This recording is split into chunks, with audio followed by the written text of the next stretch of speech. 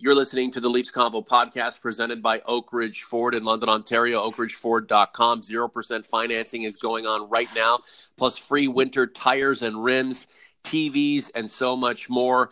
Message me on Twitter or through the community platform on our YouTube page to get more details. I can take care of you. Michael, this podcast is about a hockey team that we love so much, but right now I'm not giving too many thanks for the way it is playing. A 7-3 loser to the Tampa Bay Lightning at Scotiabank Arena. Is it the mausoleum on Bay? Is it the fact that this team is not running on all cylinders quite yet? Is it Dubas? Is it Babcock? What gives? Good morning, by the way. Good morning, Norm. Well, in honor of Thanksgiving, the Maple Leafs provided a turkey to the 19,000 fans because that was a I think incomplete and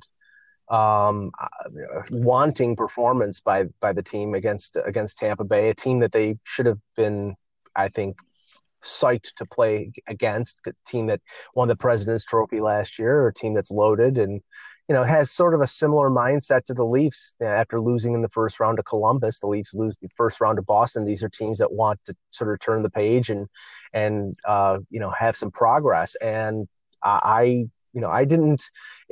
let's just say this, the first period was entertaining for the people who were sitting there. The coaches were not happy because 7 goals in the first period, wide open, back and forth, giveaways, Morgan Rielly getting walked around by Kevin Shattenkirk on the one goal.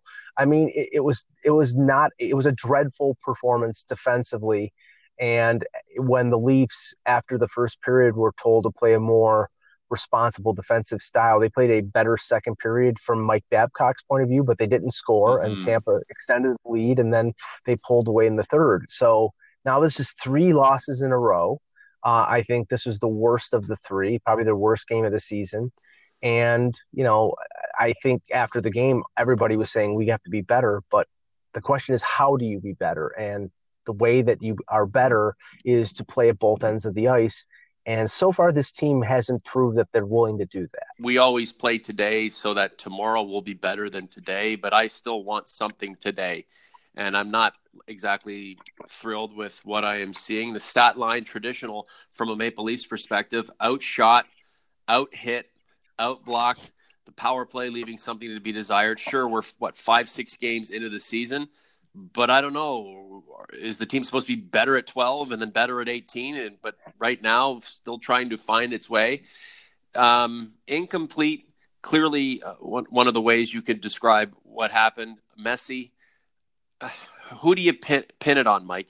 I mean, a lot of the comments that I'm seeing, and we're going to get to some OG and convert interaction here in the next couple of minutes. It's just a short podcast, by the way. But a lot of what I'm seeing goes back to Babcock. Why isn't Babcock adjusting in game? Why isn't he, matching the strategies that are coming from the opposition? Look, we know Babcock's in a make or break year, but when do the players just be great? When do the players come together and make something happen themselves? It's not as if any of them are being obstructed or hindered or prohibited from being good NHLers and producing. So we talk about Babcock, but what about the players? Because to me, it seems like this is a good opportunity for you to get out there, stretch your legs, have some fun, and go and win some hockey games. Does Babcock really need to start adjusting in game right now to match the opposition when his team on paper should be better than most teams they play? I mean, I'm not holding Babcock blameless for what's going on right now, but it's not just him. It's everything right now. And this had to be expected in the sense that, like, on opening night, you had 7 different players. That's 1/3 of a little over 1/3 of your roster. There is going to be a settling in. There is, the fact that Zach Hyman is not on that second line with Tavares and Marner, and clearly Kasperi Kapanen is not a good fit playing his off wing on that line. But it's not just Kasperi Kapanen. It's not just Babcock. It's not just Frederik Andersen, who did not have a good game. It's all of it. And that's so you can't really jump to conclusions. I understand the fans saying, what the hell is going on here? Fire Babcock, do this, do that. It's not happening. They're not going to be in panic mode. More than likely they're going to go to Detroit on Saturday and beat a team in the Red Wings, who are one of the worst teams in the league, even though they've gotten off to a decent start. And if they don't do that, then there might be reason to be concerned. But this will have to go on for a long time for there to be panic set in the Leafs organization. Yeah, no doubt, Mike. The Leafs playing for Punch Imlach or John Brophy, this group should still collect 100 points when all is said and done. Mike Babcock being replaced at this point, or honestly any point of this season, barring a catastrophic breakdown of communication and crap going on in the dressing room that is just too poisonous. There's really nothing that can be adjusted with another head coach that's going to make this team appreciably better. I'm sorry, it's just not the case. These guys are good enough to be good every single night. What we saw against Tampa, a team that the Leafs are not inferior to, but behind in the standings, behind in the minds of hockey fans, and probably in their own minds, they feel inferior to the Tampa Bay Lightning. And Tampa Bay comes into their house, and the Leafs just can't rise to the occasion. Benny B on the community platform, youtube.com/the Leafs Convo. Tampa played a smart road game along with getting great bounces all night. And I ate pants. What kind of liquor did you get through the whole game drinking? One of the things that I think was a key matchup, and of course you can always say that this always happens to the Leafs, that there's a good player on the other team. He just happens to come back when they play the Leafs. It was Braden Point's first game for Tampa after recovering from off-season hip surgery, and they put him in between Kucherov and Stamkos, and I believe that line combined for 11 points. There was no stopping that line. And I mean, you have three all-stars, and it's pretty tough to shut them down. You have to try to limit them, and there was no limiting Kucherov, Stamkos, or Point last night. DJ Olenek, my Russian brother from a Russian mother. I guess that works out. JC Norm, you can fill in the blanks. Mm-hmm. That game was pathetic. Barely any forecheck and physicality. We played AHL. They played NHL. Oh, and how many times did Nylander go in alone and shoot it? I don't want to crap on Nylander. I don't want to elevate Austin Matthews. I don't want to single anybody out. Maybe Freddie Anderson a little bit. But, yeah, this is the sentiment of fans. And we're a living, breathing collection of people who live and breathe the Maple Leafs. And when the Leafs are going well, we will reflect that in the way we react to what we just saw. And DJO is certainly representative of a fan base right now that just wants better, and who can blame them? DJ is partially right. There was one or two players that actually did hit. I mean, Jake Muzzin laid out a couple pretty good checks during the game. Even Rasmus Sandin stood up. I think it was Carter Verhaeghe, the former Leaf pick, in the third period when the game was pretty much over with. But there was a few hits. But his point is valid.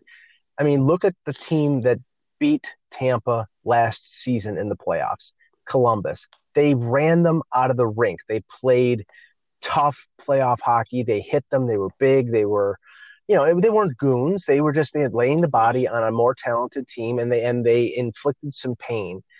And that's one arrow that is not in the Leafs' quiver when it comes to the playoffs. Mm-hmm. They can step up. They can be more speedy. They can be more skilled. They can, go down that road. And if they can take advantage of that high end skill, then they're going to have some success. But if they need to play a game like Columbus did against a team like Tampa, I don't know what the Leafs are going to be able to do when it comes to the playoffs if they have to play against a team that it necessitates them playing like Columbus did against Tampa. That's not something that is available to them. They're a high skill team. If they can beat teams with skill, that's great. But the problem is that some teams can't simply just be beaten by teams with skill. They have to have other things that contribute to their ability to win. And I don't know whether the Leafs will have that when it comes to April in the playoffs. Mike, can you and I agree on something right here on the podcast as we record? Can we stop providing a disclaimer every time we suggest we'd like to see physical hockey, but we're not goons? Like prefacing the want for a higher tempo, higher intensity type of game, but assuring people we're not knuckle draggers and we're not Fraser McLaren lovers. And again, it's built into our mentality now. It's almost taboo to an extent to want anything that resembles hockey of the past. There's nothing wrong with being bigger, faster, and tougher and just as skilled as your opponents. And if you're bigger, faster, and tougher, that will be reflected in the way you play. I'm sorry, but look at the last two Stanley Cup champions. What did they have? High-end skill and sandpaper. Hallelujah. They had Tarasenko. They had Alex Pietrangelo. They had great goaltending in Binnington with the Capitals. They had Kuznetsov and Carlson and Holtby, but they also had Tom Wilson. They also had Ryan O'Reilly and Patrick Maroon and Sammy Blais and all these guys who would run you through the wall. And I hope that Kyle Dubas is right and that this team will advance through the postseason with a team built on high-end skill. But I think it's still going to be incumbent upon this organization to find the Sammy Blais and the Patrick Maroons for their team. And that, in my mind, that's guys like Mason Marchment. And Muzzin is a solid two-way defender who plays a physical brand of hockey. They need those guys as well as the skill. And if people don't see that you need everything, you need all aspects, they're short-sighted. Yeah, I'd like to know what the discussions are like in the Maple Leafs boardroom. Hedging your bets on a style of hockey that does not win. Why do that? Why would you not want to mix in elements of a game that wins? So I still think Kyle Dubas is just going to have to say to himself, look, the head coach's job's in peril. My job is I'm not going to be a lifetime employee of the Maple Leafs by any means. So I'm going to do what it takes to win a Stanley Cup. And if that means I have to bring someone in that a lot of my constituency is revolted over, that too bad. Winning a Stanley Cup, that's what it's about. And we go back to the players right now, okay? Well, Austin Matthews is getting his. Nylander looks okay, he looks or he looks fantastic, best player of all time. Tavares got a goal. Okay, Marner's doing his thing. Great. These are great things. But what happened at the end of the game? The other team had more goals than ours. And while fans love their players, and we all do. When I was a kid, Wayne Gretzky, I just want to see the box score. Baseball, George Brett, how many hits did he get? But we collectively need these players to contribute to a winning effort. And if Austin Matthews went goalless in 15, but the Leafs won 13 of those 15, I'd take that over what these guys do individually any day. And Dubas understands that collectively this team is going to have to make some adjustments at some point. And we're not ringing the alarm bells. We're not panicking or anything like that. But what we saw last night didn't cut it. What we see in Detroit had better cut it because the Leafs are light years better than the Wings. And those are the kinds of games, especially coming off those that go kerplunk. You really have to be emphatic about the way you respond. Just a few other things, and then we'll get out of here. Julian Bronk on Twitter. Babcock and Dubas are having a pissing contest, and it's going to cost us. It may cost Babcock his job, but Keefe isn't the answer to a lack of team toughness. There we go again. Well, I mean, I continue to believe that there's a philosophical divide between Dubas and Babcock, but it won't be aired publicly. That does the team no good.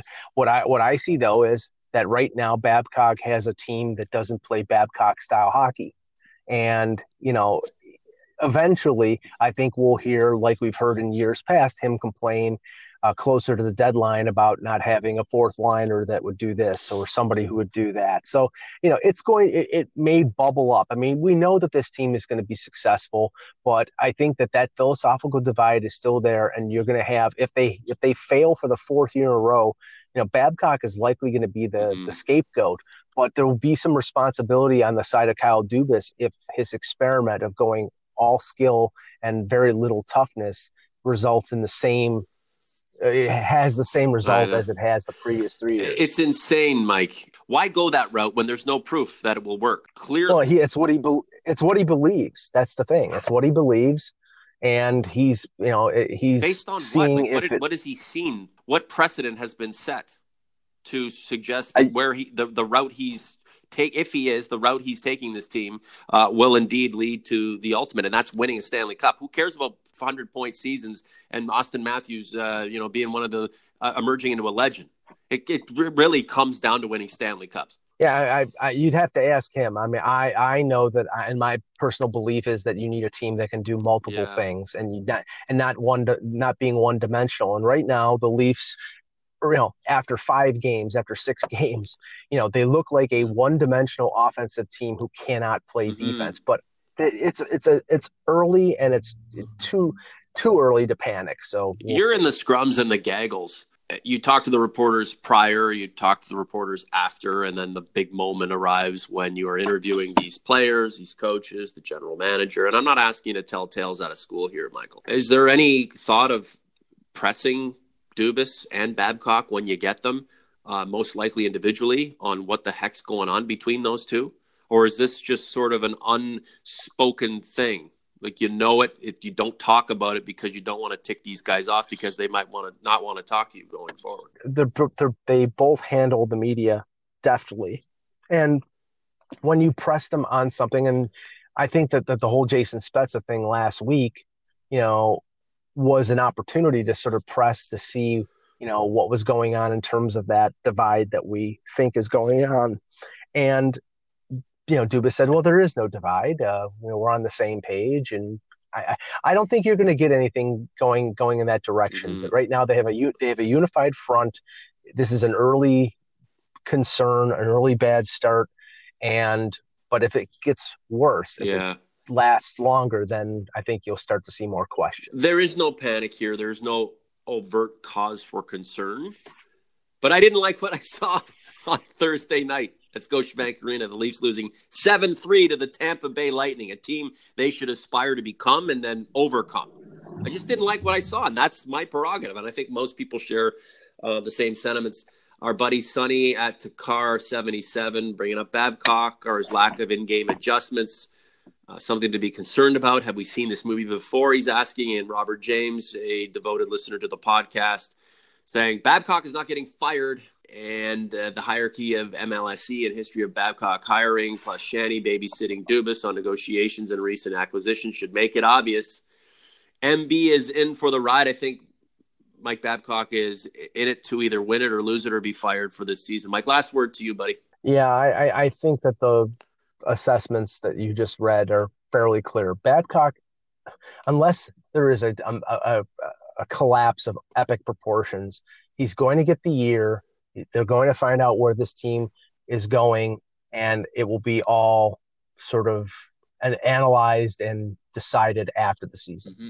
Michael, you're a wonderful guy, and I hope that you enjoy whatever you do on Fridays, obviously doing all sorts of stuff for local media, international media. You're one of the best in the game, my friend. We will reconvene for the Sunday Spectacular Canadian Thanksgiving styles, hopefully after a Leafs drubbing of the Wings. Talk to you then, buddy.